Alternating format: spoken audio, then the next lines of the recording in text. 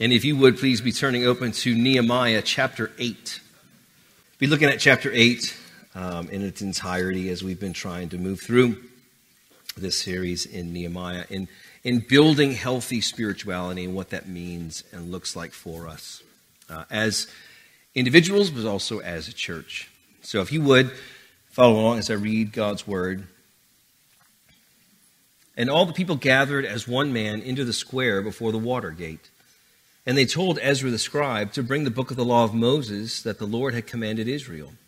So Ezra the priest brought the law before the assembly, both men and women, and all who could understand what they heard on the first day of the 7th month. And he read from it facing the square before the water gate from early morning until midday, in the presence of the men and the women and those who could understand. And the ears of all the people were attentive to the book of the law. And Ezra the scribe stood on a wooden platform that they had made for the purpose. And beside him stood Medahiah, Shema, Ananiah, Uriah, Hilkiah, and Maaseiah on his right hand, and Pedaiah, Mishael, Malchijah, Hashem, Hashbaddanah, Zechariah, and Meshullam on his left hand. And Ezra opened the book in the sight of all the people, for he was above all the people, and he opened it all. When he opened it, as he opened it, all the people stood. And Ezra blessed the Lord, the great God, and all the people answered, Amen, Amen, lifting up their hands. And they bowed their heads and worshiped the Lord with their faces to the ground. Also Yeshua, Bani, Sherebiah, Hamin, Akub, Shephatiah, Hodiah, Maaseiah, Kelida, Azariah, Jozabad, Hanan, Peliah, and the Levites helped the people to understand the law while the people remained in their places. They read from the book, from the law of God clearly, and they gave the sense so that the people understood the reading. And Nehemiah, who was the governor, and Ezra the priest and scribe, and the Levites who taught the people, said to all the people, This day is holy to the Lord your God. Do not mourn or weep. For all the people wept as they heard the words of the law. Then he said to them, Go your way, eat the fat, and drink sweet wine, and send portions to anyone who has nothing already. For this day is holy to our Lord. And do not be grieved, for the joy of the Lord is your strength. So the Levites calmed all the people, saying, Be quiet, for this day is holy. Do not be grieved. And all the people went their way to eat and drink, and to send portions, and to make great rejoicing, because they had understood the words that were described to them, declared to them. On the second day, the heads of the fathers' houses of all the people, with the priests and the Levites, came together to Ezra the scribe in order to study the words of the law. And they found it written in the law that the Lord had commanded by Moses that the people of Israel should dwell in booths during the feast of the 7th month. And that they should proclaim it and publish it in all their towns and in Jerusalem. Go out to the hills and bring branches of olive, wild olive, myrtle, palm, and other leafy trees to make booths, as it is written. So the people went out and brought them and made booths for themselves, each on his roof and in their courts, and in the courts of the house of God, and in the square of the water gate, and in the square of the gate of Ephraim. And all the assembly of those who had returned from the captivity made booths and lived in the booths. For from the days of Yeshua the son of Nun to that day, the people of Israel had not done so. And there was very great rejoicing. And day by day, from the first day to the last, he read from the book of the law of God. They kept the feast 7 days, and on the 8th day there was a solemn assembly according to the rule. Holy Spirit, help us understand your word. In Jesus' name, amen. I don't know if you came across this year, but the end of every year, Merriam-Webster publishes what the word of the year is. I don't know if you saw this year, the word of the year is gaslighting. If you have a teenager in your house, you know that word. Also, gatekeeping. It's another very highly popular teen word. But gaslighting comes from a play from 1938 just entitled Gaslight, 2 words. Gaslighting is now 1 word. When a husband sought to convince his wife that she was crazy by adjusting the gas of the lights in the house, and when he would adjust them, she would notice and mention about the difference, and he would act like they weren't changing, seeking to convince her that she was crazy. Now, it's become a popular word in our present culture to describe any type of manipulation. If you feel manipulated, then somebody's gaslighting you. But what Merriam-Webster was doing is saying, we need to adjust our definition in order to meet how the word is being used. And we know that through language, etymology, the meaning of words changes. Like the word awful, we think bad. But the Puritans used the word awful as full of awe, as it was supposed to be. So how do you get awful as, oh, it's so awful? Weird how it changes, but it does. Words change, and the meanings of those, the definitions change. But what we're seeing in this chapter is just the opposite. God's word never changes. He has recorded what he means, and he means what he says, and it's always going to mean that. So we have confidence in the word of God. Definitions of words change with our usage, but God's word never changes. A familiar verse, I'm sure you know, is Isaiah 40, verse 8. The grass withers, the flower fades, but the word of God will stand forever.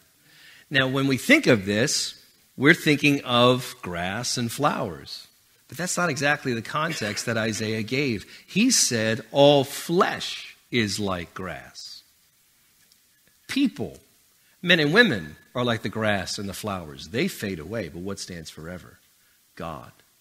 So no matter what we think we can make God's word mean for us, it's going to end. We're going to cease to exist on this earth. We will be judged, whether we will be rewarded for our faith in heaven, trusting Christ, death for us in our place, or we will face his judgment forever in hell. He says, the grass, the flowers, those are like people. Men and women will come and go, and their ideas about who God is will come and go. And those will change, but God's word is trustworthy. Even Peter, the Apostle Peter quotes this in 1 Peter chapter 1. The context is God's word standing and remaining as not the backdrop with creation. It's people are the backdrop to God's word. Men and women will come and go. They'll have their thoughts. But Isaiah prophesied these words to a very complacent people. They just got used to things. Isaiah and Jeremiah, in the first parts of those prophecies in those books that we have in Scripture, those prophets are saying, why do you keep on bringing these sacrifices? Why do you keep on loving God? Think you're loving God by doing stuff when he doesn't want that anymore because you've lost a heart connection with him. And that's where this comes through as well. Isaiah is prophesying to a complacent people. They were God's people, and they were in God's place, but they had become callous to his presence. They didn't feel his presence anymore. Their trust was in what they could see. The walls were intact around Jerusalem, and they trusted the fact that, no, these walls cannot. Jerusalem is set up high. And so when you have a wall around a city that is set up high, they were thinking, that's impenetrable. Nobody is going to overcome us. They got complacent in their false securities. And Isaiah is saying, but you're trusting in what you see in a wall and the fact that maybe nobody has attacked you yet. But God doesn't have a heart connection with you. And that's what he's coming to remind you of. There's a heart connection with his word that we're supposed to maintain. And now in Nehemiah's story, the walls are rebuilt around Jerusalem, and they didn't want to make the same mistake they did before the exile, that they're trusting in just the temporal, the security of walls that are standing. Now the walls are back. Nehemiah and all the people are saying, all right, we don't want to make the same mistake of trusting in a wall that's rebuilt around us, and our heart connection with God is far from what he wants. They wanted the word of God to be central again, and set it high above their own lives and the people. For their own spiritual health, they wanted that. But listen, we need the same thing. for our spiritual health, we need the Word of God to be central in order to feel its power. Now, I would say this, in order to feel His power. Because who's the Word? Who's the Word of God? John 1, y'all know it. Jesus, thank you. Jesus is the Word. The Word, in the beginning was the Word, and the Word was with God, and the Word was God. John 1:1. He's the Word. So we want to have Him central so we can feel His power. What we see in this first section in chapter 8, the first long paragraph, is that the Word is treasured. And, I'm sorry. And we see that it's treasured with the intentionality that the people came with. They gathered as one man. They wanted to gather together to say, Ezra, read us the law. We want to get this back central in our lives. Their hearts were unified to go before the Lord and respond to the Lord. There's intentionality in Ezra coming. We haven't heard about Ezra yet. We see Nehemiah interacting with rebuilding everything, but Ezra had come about a decade before Nehemiah got to Jerusalem in order to help the people understand the law. He's a Levite who studied the Word, and he's reading the Word because the Word of God being read aloud had been neglected. And he wanted to restore that.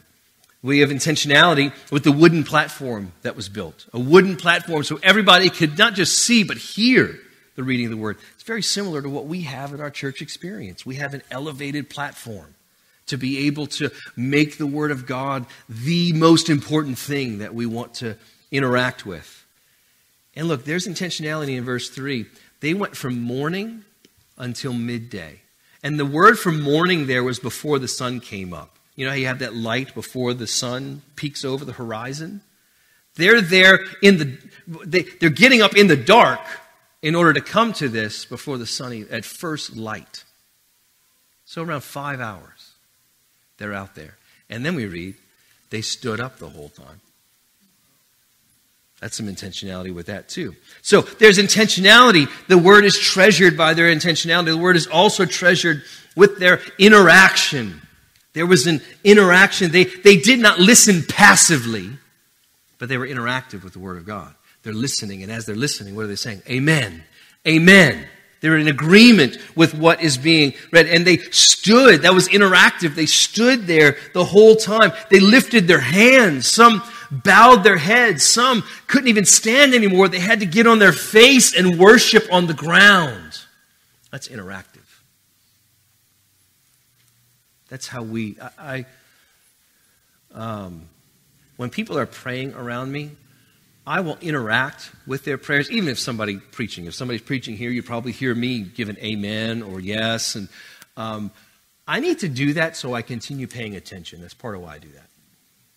I want to be interactive with it because I know my mind can wander real fast.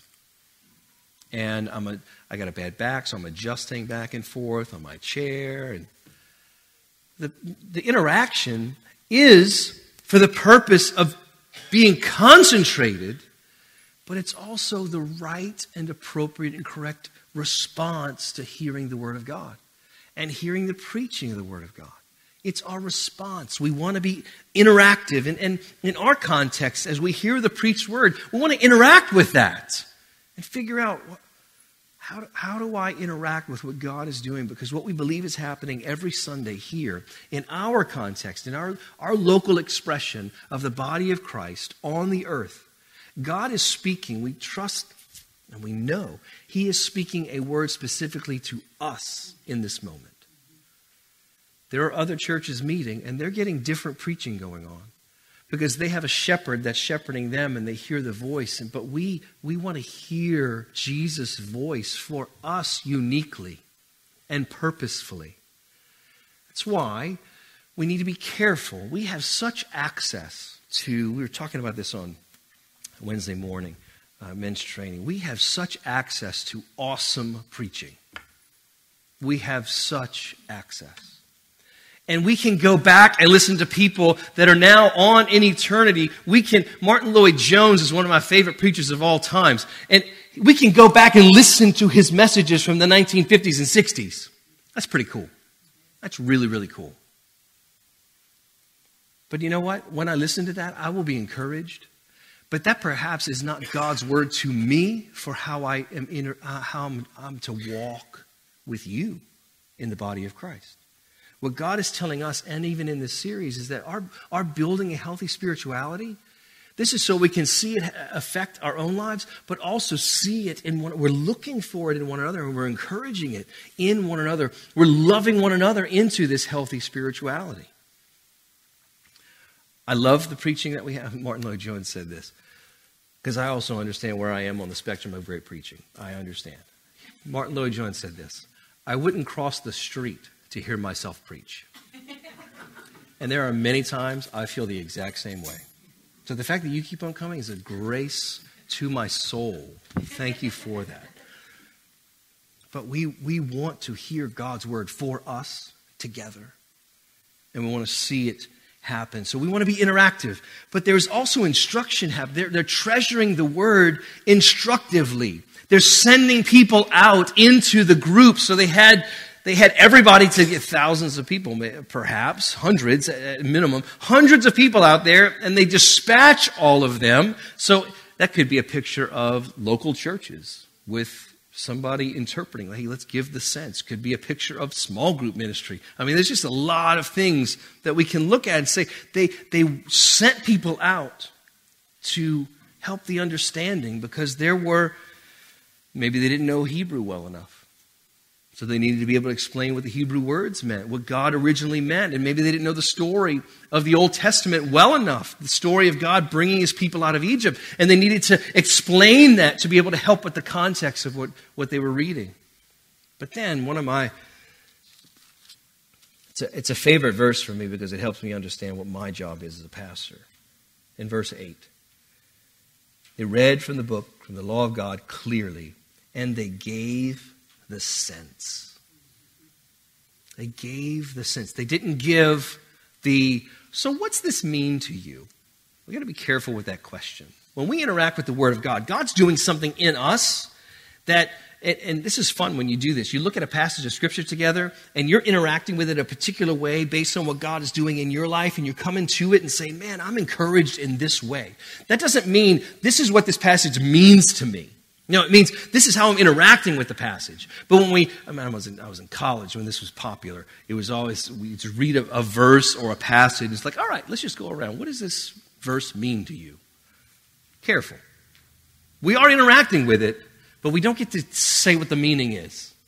We got to first understand the context. We got to understand what's the background. How does this happen?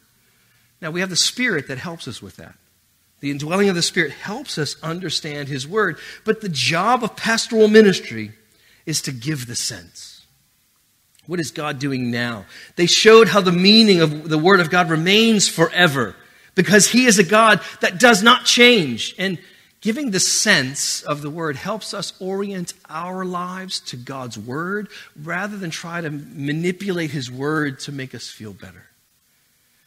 We don't want to orient Him to us. We want to be oriented to Him. And this is what we seek to do as pastors. We just want us to be looking at God all the time. The leaders, probably Levites like Ezra, were there to help give the sense, to help understand the original truth and how it applied in their present context. Context, remember, context doesn't dictate how the Bible is true or not. And we have the pressure of a cultural context that looks at the Bible and says it's archaic, it's misogynistic, it's bigoted, we have to do away with the Bible. And then figure something else out. God says, no, that's not, we don't allow context to dictate the truth of the Bible. God's truth, the Bible's truth, is firm, and it is lasting, and it is timeless in its authority, and it rules in the lives and over the lives of God's people. So giving the sense of the Word helps us apply the Word. This is how we put faith, and it shows up in the feet that we walk with in our Christian life. So the first paragraph, I think, shows us that the Word of God was treasured. The second paragraph shows us that the Word of God satisfies deeply. They are listening, and they immediately feel conviction. There's mourning and weeping.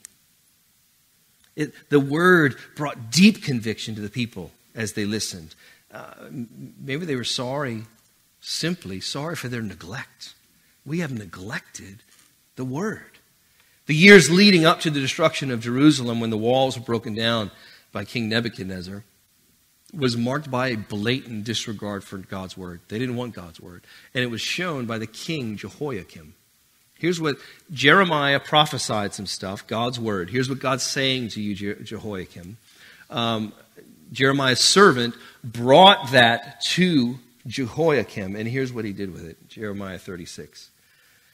It was the 9th month, and the king was sitting in the winter house, and there was a fire burning in the fire pot before him. And Jehudi read 3 or 4 columns. The king, as he read the columns, the king would cut them off with a knife and throw them into the fire in the fire pot until the entire scroll was consumed in the fire that was in the fire pot. Serious. Blatant disregard for God's word. Now, I don't think we neglect the word quite like that. But maybe we're like, remember Josiah, who became king when he was 8 years old, grew up, and there was a priest that was kind of his fatherly figure as he was a king. And they went and did this thing to clean up the temple. Hey, let's get everybody together and let's start dusting things and making sure that the temple, they weren't even using the temple correctly. Well, as they're doing that, one of the servants goes into a storeroom, like our vault, that's just the catch basin for everything in the world in this church. They go in there and they find in the back, hey, what's this? They didn't even know what it was. What's this? It's a few scrolls. What was it? Oh, it's the Bible. That's kind of usually how we do things. We get busy, and then just the routine of being around the things of God, just the daily tasks of life that just get to us, and we didn't get a chance to read the Bible. But then all of a sudden we get to a point where we go, I'm not sure I remember the last time I read the Bible. So that's what we have to be careful of. Because listen, if we're not soaking in the truth of God's word, then our own thoughts begin to rule over us. And we can isolate ourselves, not just from people, we can isolate ourselves from God. He who, I think it's Proverbs 18:1, he who isolates himself seeks his own desire. And listen, the second part of that, and breaks out against all sound guidance and counsel. Because we start to believe ourselves. Because every argument you have in your mind is right. You win all the arguments. We all win. I win every single argument in my mind. I am undefeated. So if all I have is me thinking my thoughts, and I'm not interacting with God over those, I'm going to think I'm smarter than God. But when I come to the Word, I experience a conviction that lets me know, oh, He is so great. And I don't want to neglect His Word. But listen, they were also sorry for their sin. They were grieved and they wept because of their own sin. This is an appropriate response to conviction. But it wasn't to be their only response. They were to move on from that. There was something better for them to see than their sin. They were to see God's grace. So where there was conviction, Nehemiah and the leaders come in and say, whoa, whoa, whoa. Conviction's appropriate, but don't let it rule everything. There needs to be celebration now. You need to celebrate what you're hearing in this word, because what you're hearing from the day, from the earliest moments of the Bible, when God calls out to Adam after he sinned, and he said, Adam, where are you? That's redemption. And so we have the story of redemption beginning that way, and he calls to his people. The cry of his people has reached him, and he goes to Moses and says, get my people out of Egypt. Now, what's puzzling to us is God's patience to wait while his people were in that slavery. And the generations that died off in the wilderness, maybe then the generations that died off in Egypt. It's like, wow, God, that shows us something about who he is. But we are to celebrate who he is. They said, this day is not to be marked with sorrow. It began with sorrow, but it needs to end with God's grace toward his people. It was a holy day because of what God did to forgive sin. When they're reading this on what day of the month? I forgot to write that down. The first day of the seventh month. It's the first day of the seventh month. On the 10th day of the seventh month is the Day of Atonement. So they're a week out from the Day of Atonement, and all of them understood when they got to Leviticus 16, as they're reading during that time frame, they're hearing, wait, the Day of Atonement is upon us. And they're recognizing all that God did to forgive their sins. And they wanted to apply the Word of God. See, application of the Word of God must begin with what God has done to save us and forgive us. Application of the Word of God cannot start with us and our ability and our motivation and our energy level and our strength. Nope. It robs joy. But application with the Word of God must begin with celebrating His glorious redemption. Otherwise, we're stuck in a performance routine where we never know if we do well enough for God. And then he comes to, again, one of my favorite phrases in all of the Bible. And honestly, y'all, I'm still trying to figure out what this means and how to apply it in my own life. Verse, looking for it, hang with me. Verse 10. For this day is holy to our Lord. Do not be grieved, for the joy of the Lord is your strength. That word strength is more akin to a cave that somebody would go hide in to avoid an enemy. But I understand that part. Oh, I can hide in the Lord. It's His joy. Because you know what I sometimes struggle with? Is how He can be overjoyed with me. Because I know me. I know my own brokenness. I know my sins. And I'm reminded of those sins by the enemy himself. And I can look at God and say, God, why would you ever love somebody so broken? Why would you love somebody that struggles and fails? And why would you do this? But you know, what I've come to understand is that we a lot of times will put our failures before God. And it's like when you take a coin, and if you hold a coin out, you can see everything around it. But if you bring the coin closer to yourself, you can't see anything. When you bring it closer to your eye, you can't see everything around. We sometimes will keep our sin and our failures before God in that way. But it's not close to Him. It's close to us. We have to be able to say, no, God, I want to be able to understand what you think of my sin, so I can see it not as the defining thing of my life. Or, hey, this too, other people's sin to us. We can hold right there, but God, they did this to me. They did this to me. They did this to me. God is saying, look, I want you to know not what has happened to you or what you have done. I want you to know what I have done. And that's the joy that was set before Jesus when He endured the cross. He was looking at all the Father would accomplish. He was looking at the inheritance that He would get. And that inheritance is us. It's everybody that would call out to Him for salvation. And so He's able to walk through the most horrific event in all of human history, the cross itself. When Nehemiah gets to the people, he's encouraging them, hey, get your eyes off of your own sinfulness. Get them on to recognizing the great joy in God's plan of redemption. They were to look at all God has done for them. So they could be heavenward. And they can see a sovereign God ruling and reigning over all. But also to hear this. To have God's booming voice over us say, and us be convinced of it and hear it as the only thing that we hear, I love you. This is true for us. We want to be convicted about our sin. And we are grieved and saddened, and we weep over the sins of others. But that sadness and that mourning should not grow to be bigger than who God is.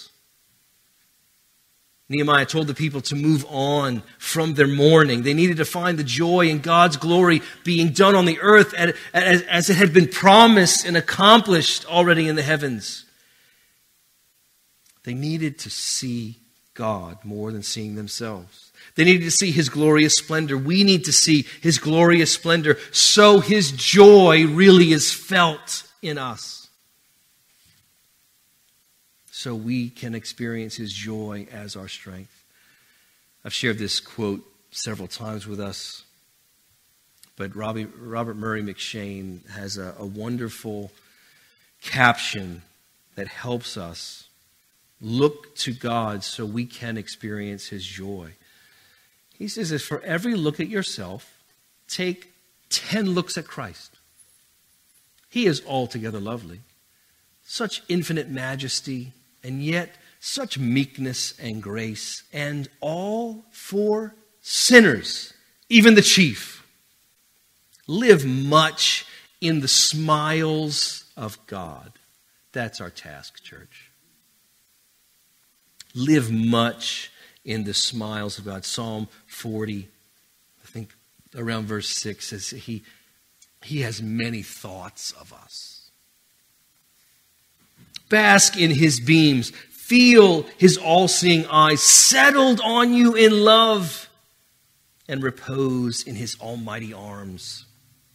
Let your soul be filled with a heart-ravishing sense of the sweetness and excellency of Christ and all that is in him. Let the Holy Spirit fill every chamber of your heart so there will be no room for folly or the world or Satan or the flesh. Live much in the smiles of God. Amen? Man, that's what we need.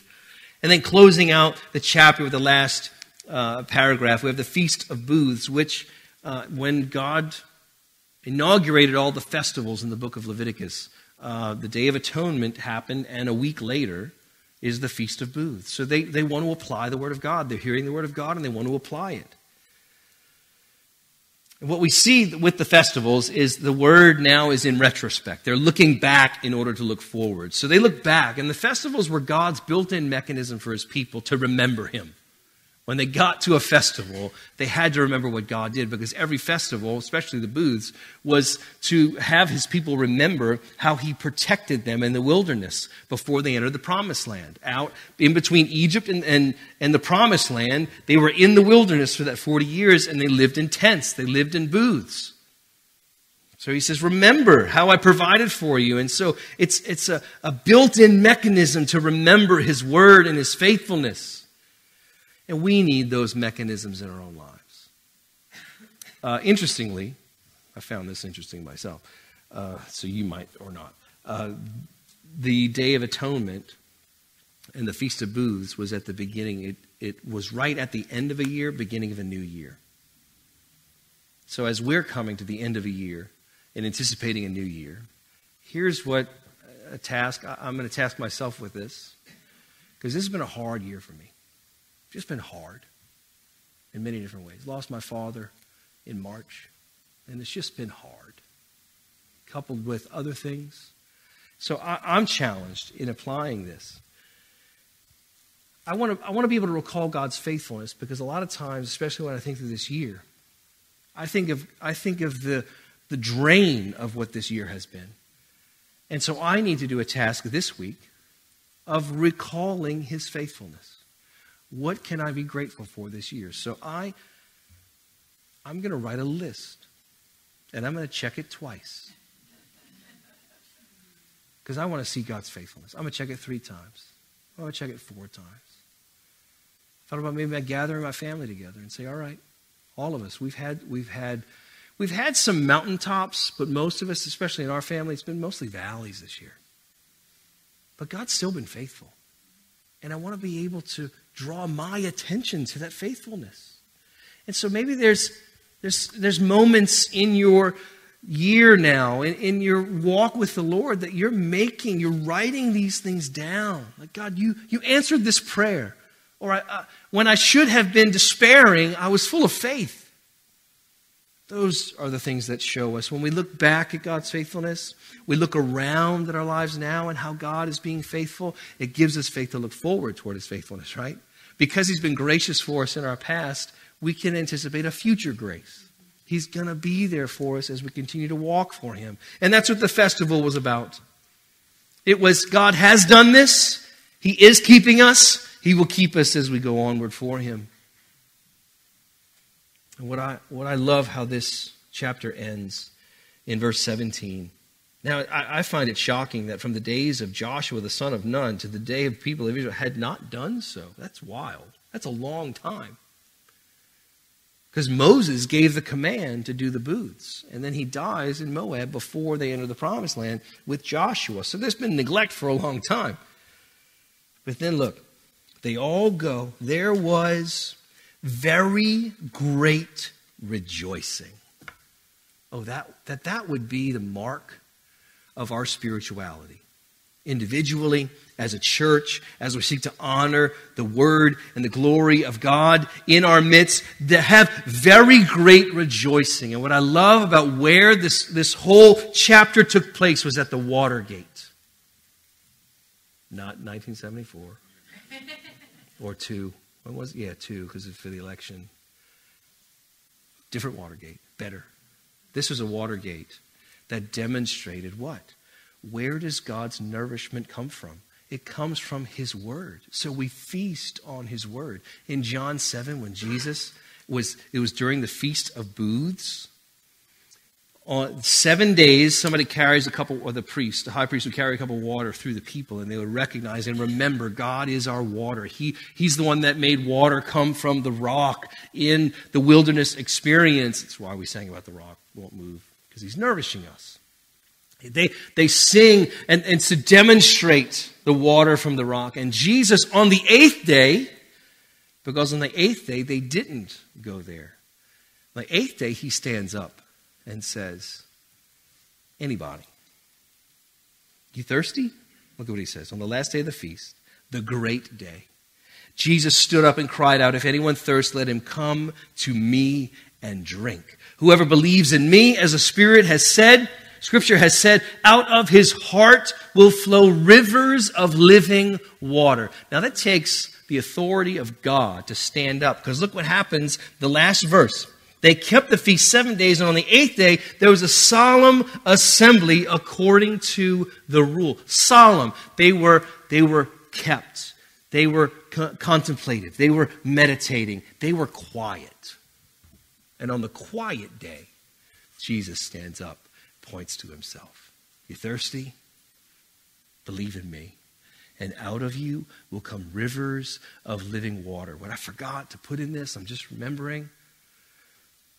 When Jesus says his prayer, 2 things in John. When he's talking about abiding in chapter 15 in John, and then in 17, when he is praying for the disciples. Look, he's using joy in there. Abide in me, and I'm going to be in you. We're in the Father. And he says this, that to the Father when he's praying, that our joy may be complete.